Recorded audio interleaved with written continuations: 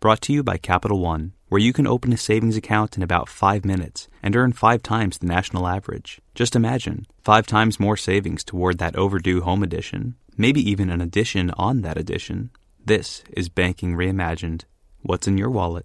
Capital One, N.A. member FDIC. The FT. Last week, for the first time ever, the mob on Twitter and Facebook forced the management of a big company into defeat. This victory of democracy over autocracy was scored over something people feel strongly about: whether 3 letters belong inside or outside a box. For the past 20 years, the letters GAP have resided in a dark blue square. But 2 weeks ago, the management of the clothing company announced that the letters had escaped and that a smaller blue square would henceforth sit above the P. All hell broke loose. Thousands of people protested online, and a week later, Gap backed down. The big box was going to stay.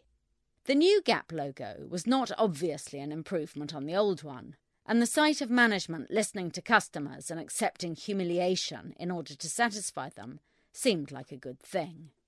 Yet what happened was not really good at all.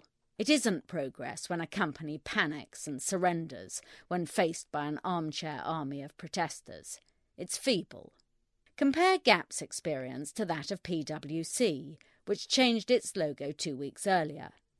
The new PwC look is an even uglier version of the new Gap effort, with the letters in italicised lowercase, and not one, but a whole jumble of little boxes scattered over the C. This logo was launched old style, with corporate fanfare and a statement of customary idiocy from senior management, followed by customary sniping from journalists and from a couple of tweeters. People don't care as much about accountants as about jeans. And that was that. We think our new brand expression visually distinguishes PwC in the same way that the quality and expertise of our people differentiates the experience of working with PwC, said the firm's chairman. Which is, of course, absolute, total tosh. 3 little letters and some squares cannot say anything about quality or expertise at all. But then, logos are a fluffy subject. I've never heard anyone say anything that wasn't daft about the thinking behind any change. This is because there never is any thinking, save the idea that it's time to do something different. PwC's management evidently judged that time had come, and knows that any fuss will quickly die down. One day people may even become fond of the nasty new look, to the extent to which it is possible to be fond of the logo of an accountancy firm, that is. Now, back to Gap.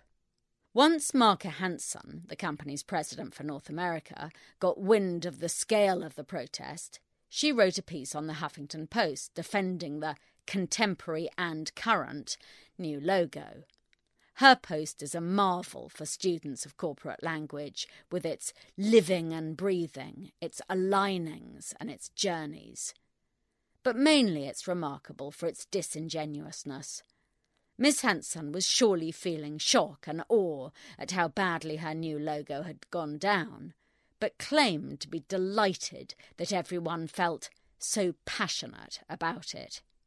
The chummy message that she simultaneously posted on the company's Facebook page was even more frightening for its attempt to get down with the kids and talk the right chirpy language through gritted teeth. Thanks for everyone's input on the new logo. We know this logo created a lot of buzz and we're thrilled to see passionate debates unfolding. We love our version, but we'd like to see other ideas. Stay tuned for details in the next few days on this crowdsourcing project. But even this didn't work.